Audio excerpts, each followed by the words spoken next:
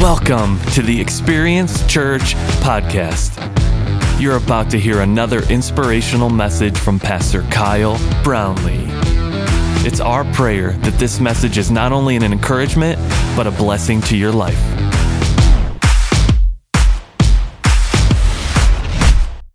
I want to welcome everyone today, all those joining us online, along with all the men and women in our correctional ministry, man.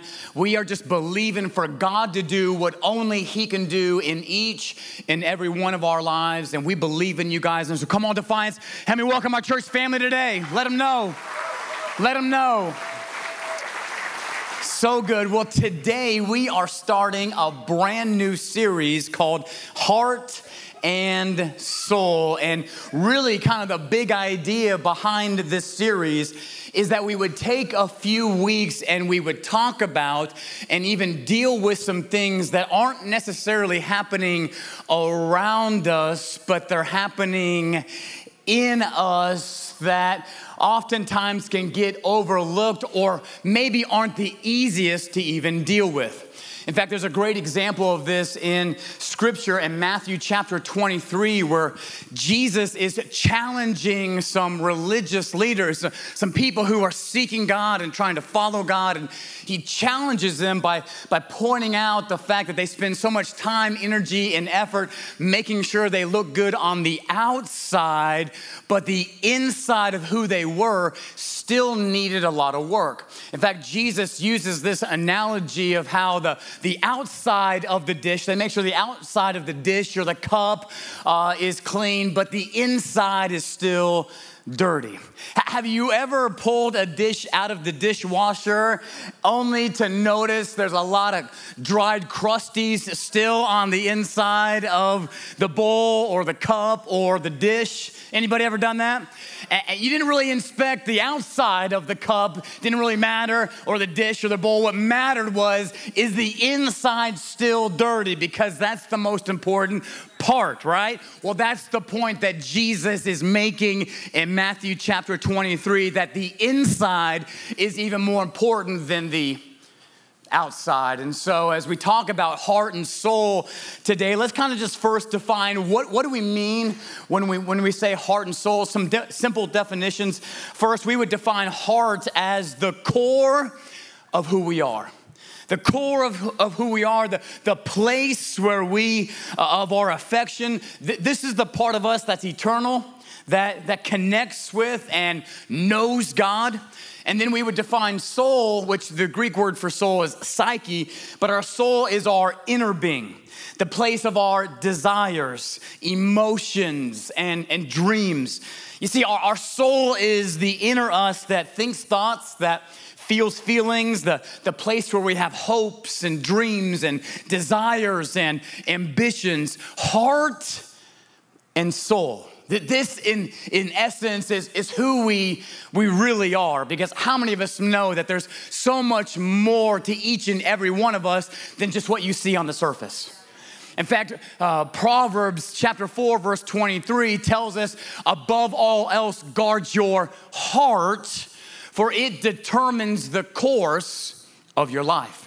And so since this is such an important part of who we are, I want to challenge and even encourage us to really open our hearts and our souls up to heaven and allow God to do some things on the inside of us over these next few weeks. And I love the example that David gives to us, because he really leads the way in this area as he prays this prayer that would ultimately change his life and his relationship with God forever. And it's going to be our theme scripture for this entire series. It's found in Psalm 139, verses 23 and 24. Let's take a look at it together. And here David is praying, search me, O God, and know my heart, the core of who we are. Test me and know my anxious thoughts, those places of my soul that are struggling, those places of my soul that I'm finding difficulty, my thoughts, my emotions, my feelings. And then he goes on to say in verse 24, point out anything in me that offends you. Other versions say that point out anything that grieves you, God. It grieves the heart of God. In other words, it doesn't belong. It shouldn't be there. It's in my heart and it's in my soul and it shouldn't be there, God.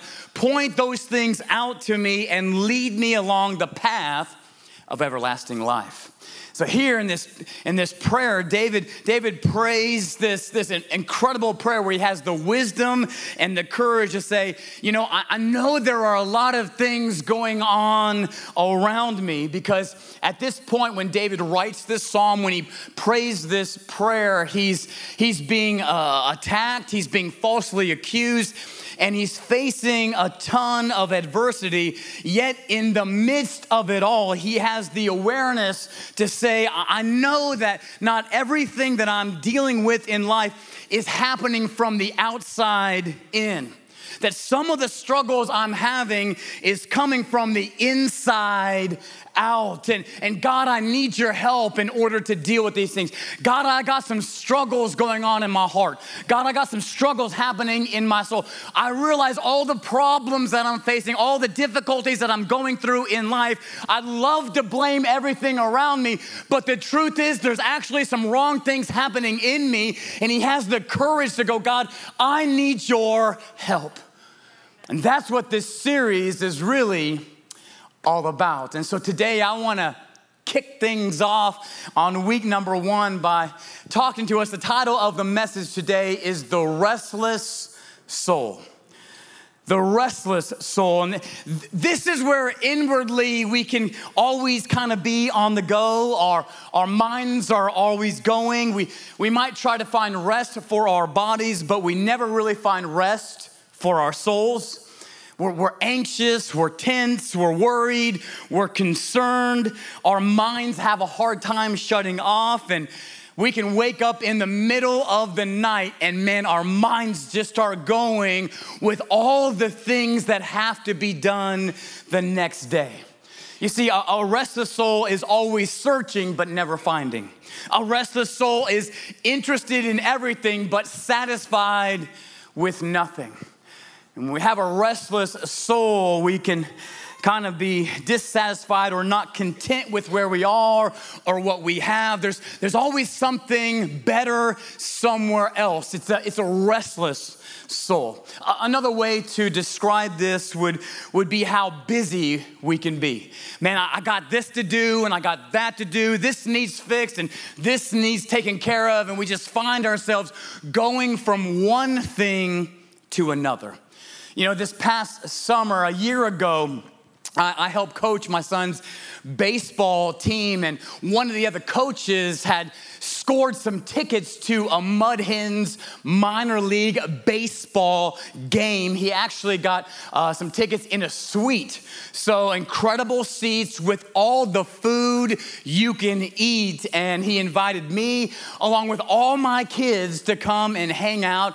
And so that was an easy yes. And so a few days later, it was game day for the Mud Hens. And I actually had a lot of things that I had to do that day at work. I felt like I was going from meeting to meeting to meeting. I had a couple counseling sessions that ended up going a lot longer than I thought they were going to go. And I worked all day, went from meeting to meeting to meeting, and the counseling sessions took longer. So I left the office a lot later than I had planned or was supposed to leave. And so I rushed home to throw the kids into the car. We actually had another boy from the baseball team who was going to the game, and his dad was going to meet us at the stadium. So he was with us. And so I throw all the kids in the car and we hightail it to Fort Wayne, and I am working the entire time. I'm on the phone the entire time because I still had some things I had to get done. I'm trying to fix and solve and handle this and handle that. And just as we're getting ready to pull up to the stadium, I finally got all my work done, and I'm thinking,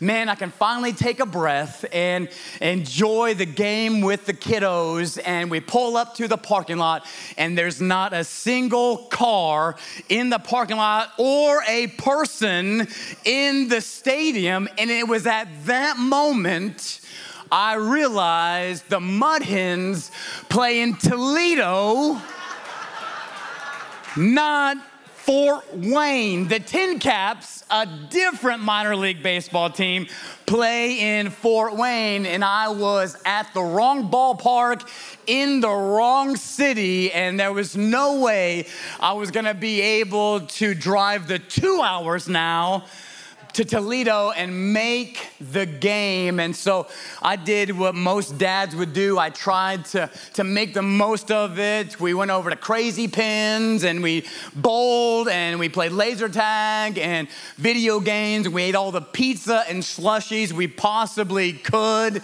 And we tried to make the most of it, but how many of us know it wasn't quite the same? And I went from having free tickets, free food, free everything, to forking out a lot of dough just to try and make up for my mistake. But I was just going from one thing to another. Maybe you can relate. I think if you're a parent, you can relate.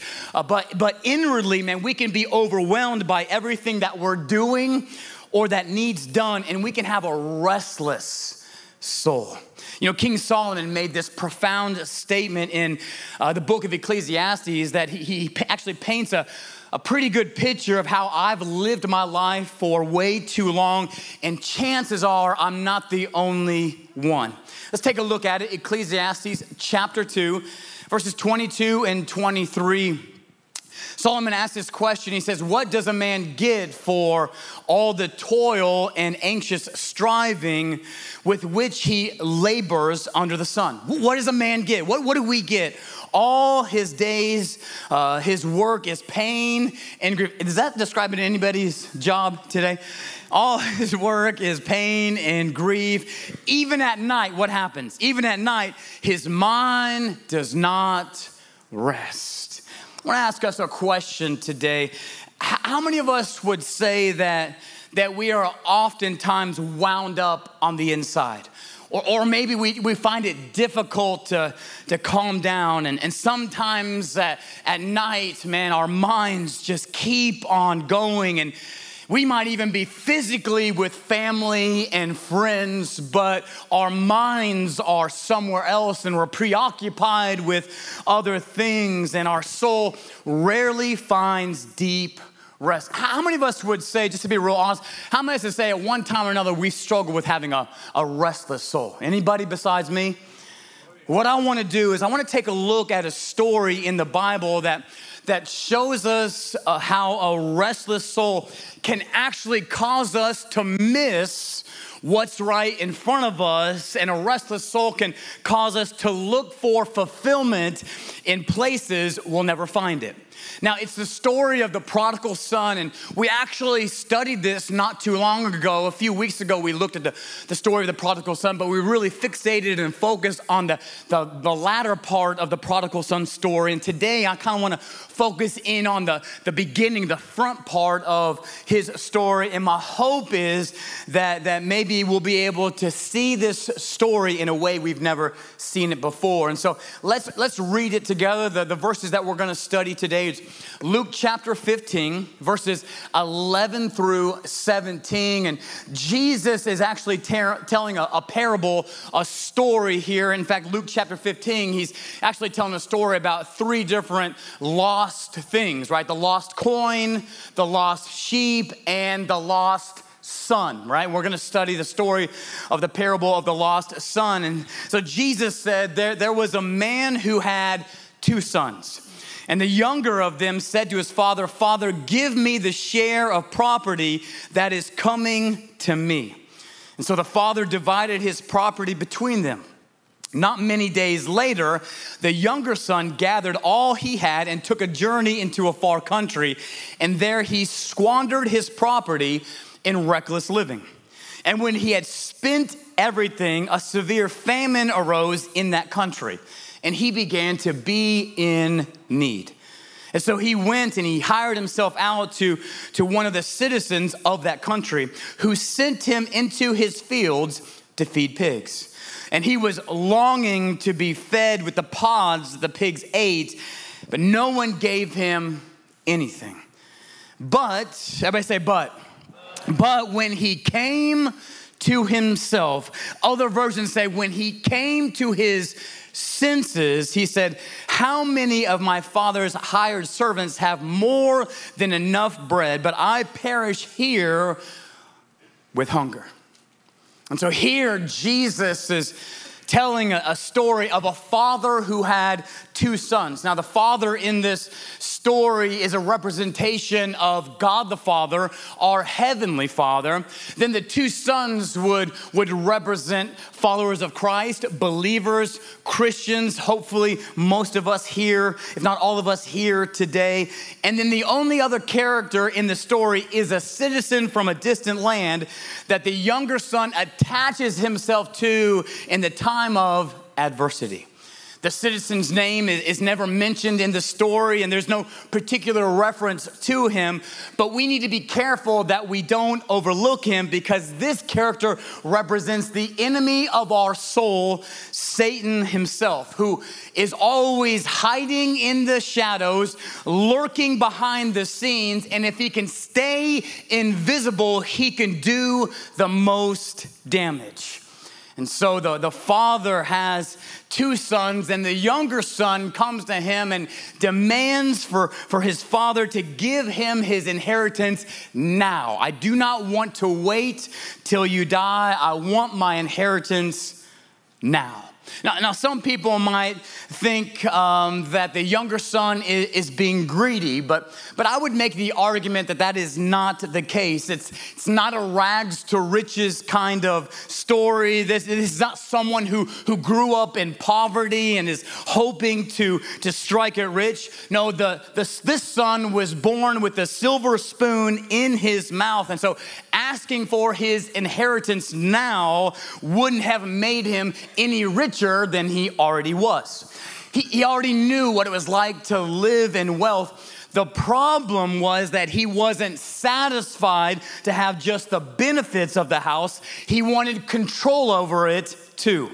He wants control over his future, and he tells his father that it's not enough that he's living in the blessing. He wants control over it so that he can do what he wants to do, when he wants to do it, and how he wants to do it. He wasn't content with what he had. He wanted more, and he had a restless soul. Now notice that it was the younger son who asked for his inheritance, but the father divided it amongst both sons. So even though the younger son made the request, both sons got blessed. And so here we see both sons living in their father's house, and they're both blessed. How many of us know today that the enemy can't curse what God has blessed? And so if we're blessed today, then we don't have to live in fear, because hell can't curse what God has blessed. Go ahead and look at your neighbor and just tell him, I'm blessed. Come on, I need you to tell the other neighbor like you really mean it, like you really believe it. Tell him, I'm blessed.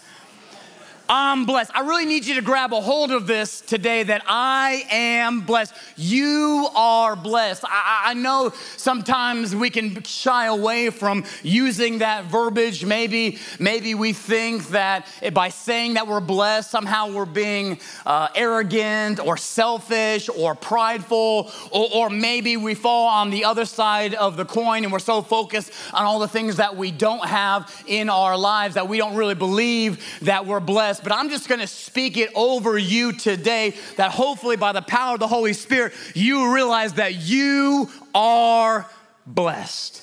Now, it's important for us to remember why we're blessed. We're not blessed because of the size of house that we live in. We're not blessed because of the kind of car that we drive. We're not blessed because how much money we have in our bank account. We're not blessed because of the clothes that we wore to church today. We're not even blessed because of our spouse or our family. Those might be symptoms of God's blessing, but they're not the root of it.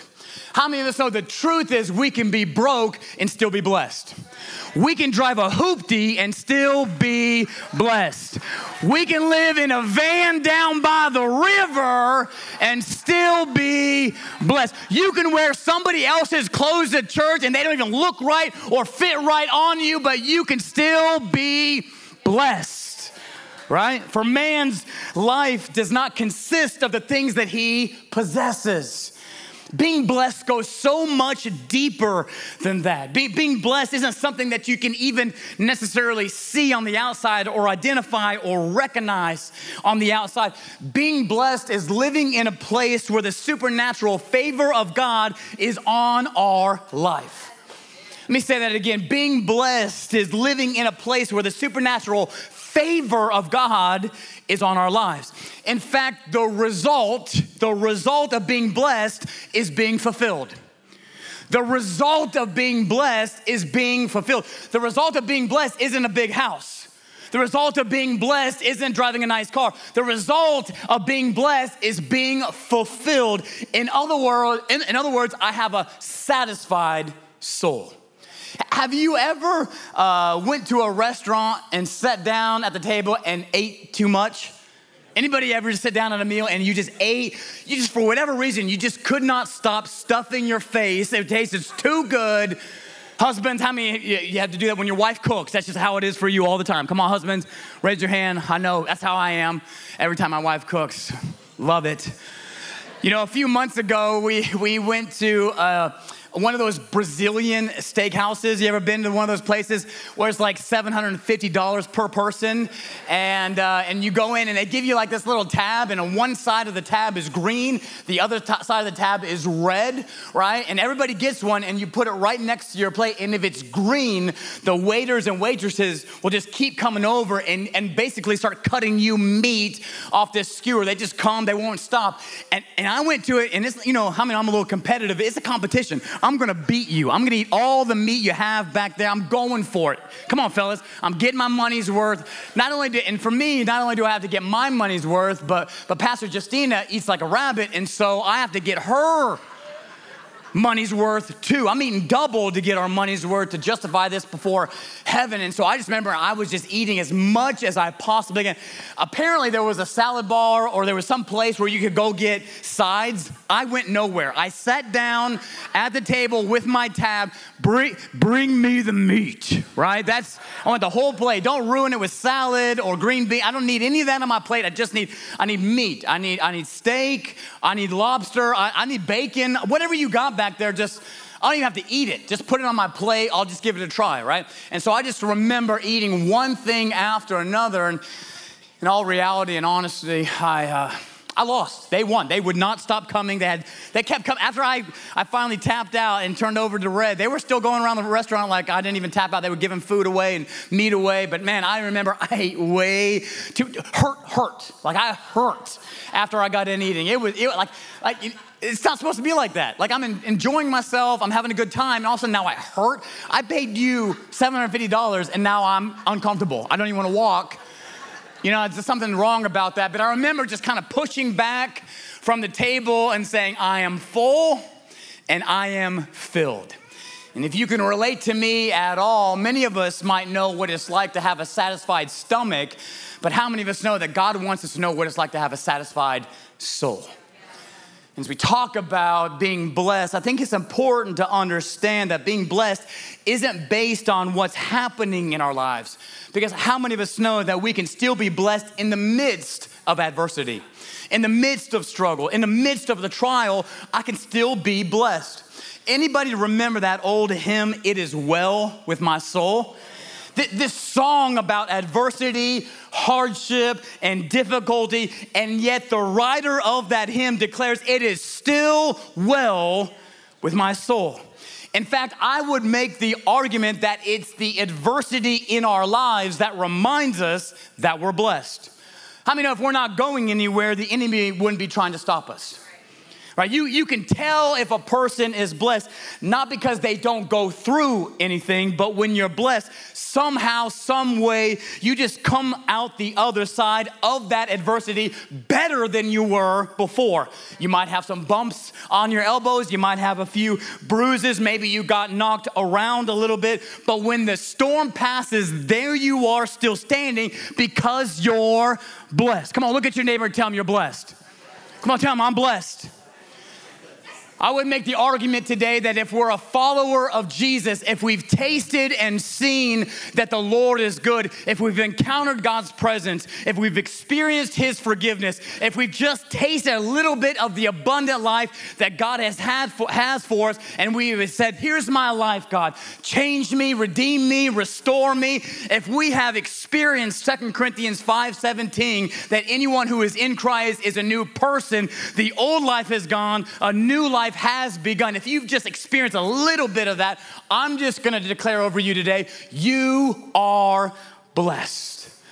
And the enemy of our soul knows we're blessed. And remember, his mission is to steal, kill, and destroy. And so in order for him to be able to do that, how many of us know he's gotta get us out of the blessed place? The enemy knew that the only way to get his hands on the prodigal son was to get him out of the house and away from the one who blessed him. And so as we study this story together today, let me just give us two things we can learn from the prodigal son about a restless soul. If you're taking notes, the first thing we can learn about a restless soul is our souls become restless when we forget the one who holds our blessing.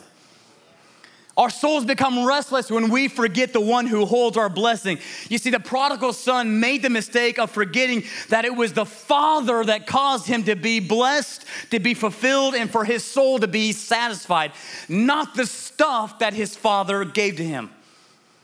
Let me put it in real-time terms for us, at least how when I was studying this, when I was praying about it, how God kind of spoke it to me in my life and challenged me with it. And God just began to remind me of kind of the rut that I can fall into in my prayer life. Sometimes I can fall into this rut. Maybe you can relate, maybe not. Don't judge me. But I can fall into this rut going, God, I need this. God, I need you to do that. God, I need you to fix this. God, I'm facing this trial. God, I need you to work this out. God, I need you to smooth this over. God, I need this. God, I need that. But when's the last time I just came before God and said, God, all I need is you. I just need you. I actually don't need the stuff. I'll take the stuff. I'm grateful for the stuff. But what I really need is you. I just need, don't let me get so caught up in what I need that I forget the who I need. I can remember one of the first songs that I really cut my teeth on as a new Christian was this song by Hillsong, All I Need Is You. I was gonna try and sing it, but I cannot sing, and I know you would laugh at me, and I don't wanna give you that opportunity today. But that's all the song was, all I need is you, God. And it would take me back to that place, like instead of going, God, I need this from you, I need that from you, I got this problem, I got this struggle, I need you to fix this, I need you to go before me. This person's gossiping about me, this person's talking about me, this problem at work, this bill, this. I just need you, God. Because when our relationship with God becomes more about the what instead of the who, our souls will become restless. And this is the lesson we learn from the prodigal son. He lost sight of who it was that blessed him. He wanted the stuff, but the stuff didn't cause him to be blessed. The second thing we can learn from the prodigal son about our restless souls, number two, is that our souls become restless when we forget the place that holds our blessing. When we forget the place that holds our blessing. Can I encourage us today to never underestimate the power and the importance of being in God's house and around God's people? Because it's in God's house where our faith is strengthened. It's around God's people when we are reminded that we're not alone. You know how many things in my life I've been able to overcome and make it through simply because I was in God's house and around God's people? You know how many temptations I almost gave into, how many wrong choices I almost made, how many wrong paths I almost went down if it wasn't for the fact that I was in God's house and around God's people. It wasn't even though that I had this big faith. It wasn't even that I made made the right choice every single time. What saved me, what helped me overcome it, what helped me make it through was the fact that I stayed in God's house and around God's people. Somebody say, stay in the house. No matter what's going on in your life, stay in the house. If you feel like nobody appreciates you, stay in the house. If somebody offends you, stay in the house. Going through hell and high water, I'm just gonna stay in the house, because they that wait upon the Lord shall renew their strength. They shall mount up on wings like eagles. They will run and not grow weary, and they will walk and not be faint. I'm just gonna stay in the house. You see, the mistake the prodigal son made was he left the house. It wasn't that he had a restless soul. It wasn't that he had struggles. We all can deal with that. It wasn't that he was busy going from one thing to another.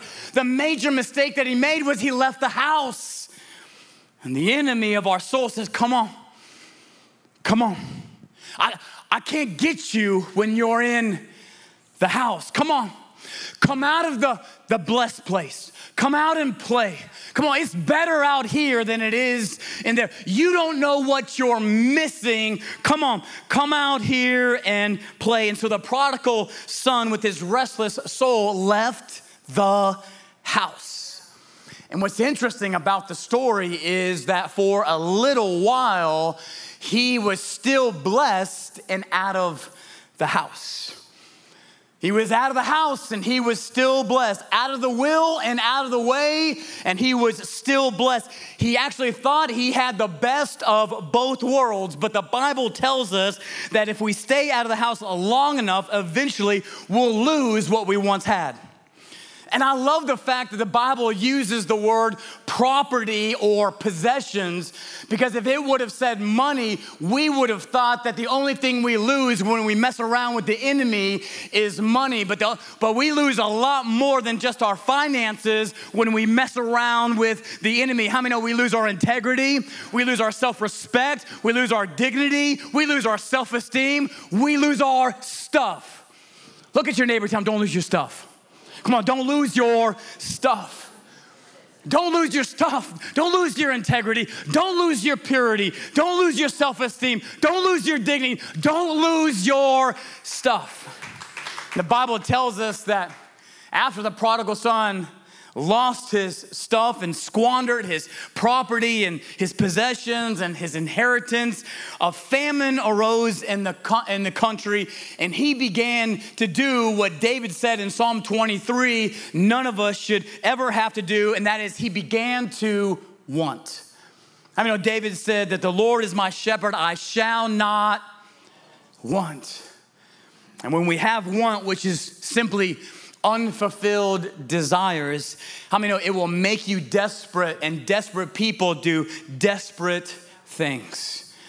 And the Bible tells us that he attached himself to a citizen of the country, which reminds us that we are the sum total of our relationships. To show me your friends and I'll show you your future, right?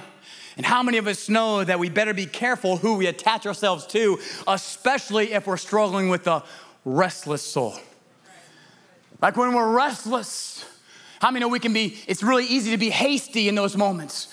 Where do we run to in those moments of where we feel empty? Where do we go when our soul is restless, when what we want to happen isn't quite happening when we want, how we want, as fast as we want it to happen? Where do we go to? Single people, man, I'm tired of being single. I want to find somebody, and I'm tired of trying to find somebody in church. So I am going to be hasty, and I'm going to go meet this need on my... Where do we run to when our soul is restless? How do we spell relief? Who are the people that we surround ourselves with? What things do we like to do when our soul is restless? You see, the Bible tells us that the prodigal son found himself in a field feeding the pigs. And all of a sudden, he starts looking at things that at one time had no appeal, but now they're starting to look good. A few months ago, he was being critical of the people that were doing those things. And a few months ago, he wouldn't have wanted to eat what the pigs ate. But when we have a restless soul, some things we said we would never do, all of a sudden we start thinking about doing. Come on, I'm talking to the real people in the house today. And just as he was about to indulge in something that could never satisfy the restlessness of his soul, the Bible tells us that he came to himself. He came to his senses. He almost, but he came to his senses. I wonder if anyone else besides me today is not only grateful for what God has delivered you from, is not only grateful for what he has forgiven you for, but I am so grateful for the fact that God saved me from some things I almost did. Like if he wouldn't have stepped in and satisfied the longings of I almost gave into that. I was on the verge of doing that. I almost went over it. I almost caved into that. I almost indulged in something that would have brought me even more pain and regret. I almost, and yet I came to my senses and he satisfied the longing of my soul because I would have settled for something that could never have given me what I was looking for. I'm so grateful for what I almost did that he saved me from. And when the prodigal son came to his senses, when he came to himself, he realized who and where his soul was satisfied. And so he went back to the father's house, which is really the beautiful part of the story because the Bible tells us that even when the younger son was still a long way off, the father ran to him and embraced him. Isn't that the beauty of our God? That even when we run away from him, he still keeps running after us. Even when we leave the blessed place and the one who holds our blessing, the moment we come to our senses, he's ready to receive us and welcome us back into his house. And so the truth is, if you're taking notes, as we close today, our souls find rest in God alone. Our souls find rest in God alone. Psalm 62 verse 1 says this. David, once again speaking here, you'll see where I got my point. My soul finds rest, David said, in God alone. My salvation, my life, my clean conscience, right? My victory. Isn't that what salvation represents? New life, new start, victory. I'm an overcomer. I have purpose. I have meaning. Where does that come from? It comes from him. My soul finds rest. My fulfillment is found in God alone. And my salvation, my life comes from him. And so my soul inwardly, eternally, who I am in essence only finds rest in God. In other words, I just was thinking about it. There's no person. There's no place. There's no thing, there's no experience, there's no vacation, there's no dream home, there's no amount of money. There's nothing outside of God that can satisfy our soul. Come on, how many know our soul finds rest in him? Would you pray with me today? Father, we love you in this place. And God, we thank you for the fact that, God, you quiet the storms in us. God, you fulfill the desires of our hearts and you satisfy our souls. And as we're praying together today, God, our prayer is today, Holy Spirit, how do you want us to respond to your word today? What can we learn from the prodigal son? What can we apply to our lives? God, we don't want to just be hearers of your word. We want to be doers. So for those of us who've maybe struggled with having a restless soul, I feel like I'm just going from one thing to another. I have a hard time shutting my mind off. I'm running to this, I'm running to that. I'm anxious, I'm fearful, I'm worried, I'm concerned.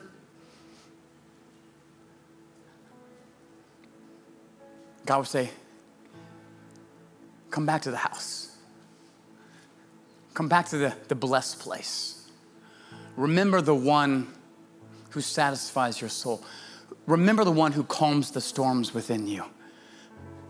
Remember the one who's in control, who calls the shots. Remember the place where you find peace. Remember that place where it is well with your soul. Let's go back to that place. That we would just take a moment and be still and know that he is God. You're God. You're in control. All the things I'm worried about, all the things I'm concerned with, I'm just gonna be still and know that you are God. I trust you. You're in control, God. Thank you for who you are. Thank you for your hand in my life. Thank you for the blessings that you have given to me. Thank you for the fulfillment and the satisfaction you have brought to my soul. It is well. Come on, tell him it is well. It is well with my soul, God. No matter what I'm going through, it is well with my soul. No matter how I feel, it is well with my soul. No matter what's going on, no what my emotions tell me, it is well with my soul because my soul finds rest in you, God. As we're continuing praying together today, maybe you would say you've never tasted and seen that the Lord is good. Maybe you've never encountered his presence like that. Maybe you know the story about Jesus, but you've never surrendered to the story. The Bible says if we believe in our hearts and we confess with our mouths that Jesus is Lord, we shall and we will be saved. I'm gonna give you that opportunity to make that decision today. It was the best decision I ever made in my entire life. And it actually was the first domino in a series of many dominoes to give me a life I never thought possible. I'm gonna give you an opportunity to experience that with every head bowed and every eye closed. If you need to say, here's my heart, God, what you've always wanted, here's my life. Change me from the inside out. Would you lift your hand to heaven and say, here I am, God. Here's my life. And right where you're at, would you just pray this with me? Say, God, thank you for sending your one and only son, Jesus, to pay the price for my sin on the cross. God, forgive me of my sin. Fill me with your spirit, God. Show me how to live. My heart and my life is yours. In Jesus' name. And everybody said, amen.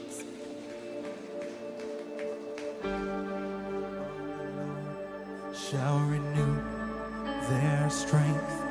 They shall mount up on wings like an eagle and soar. They shall walk and not get weary. They shall run and not. That's what happens when you wait. That's what happens when you wait. They that wait on the Lord shall renew their strength. They shall mount up on wings like an eagle and soar. They shall walk and not get weary. They shall run and not faint. That's what happens when you wait. That's what happens when you wait. Oh, they that wait on the Lord shall renew their strength. They shall mount up on wings like an eagle and soar. They shall walk and not get weary. They shall run and not faint. That's what happens when you wait. That's what happens when you wait. Oh, they that wait on the Lord shall renew their strength. They shall mount up on wings like an eagle and soar. They shall walk, not get weary. They shall run and not faint. That's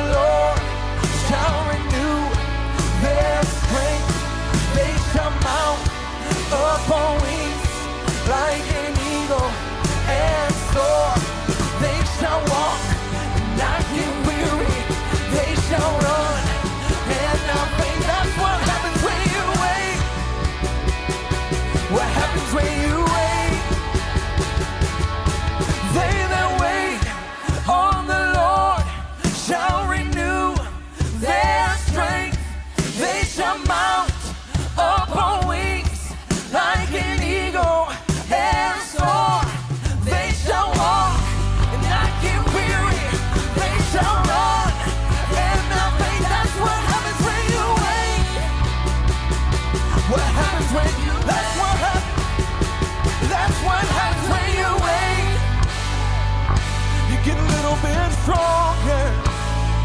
That's what happens when you wait. You get a little bit stronger. That's what happens when you wait. When you wait on the Lord. When you wait on Him. That's what happens when you wait. What happens when you wait. So wait on the Lord. Wait on the Lord. Wait on the Lord. He will renew your strength. So wait, I say, wait on the Lord. Keep waiting on Him.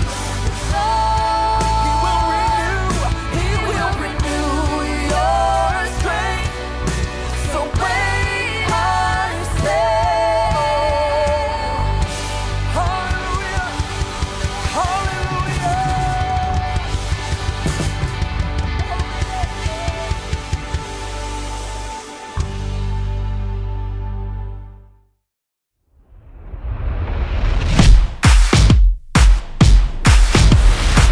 Thanks for joining us. We here at Experience Church love you and are praying for you. Until next time, remember that Jesus is our hope.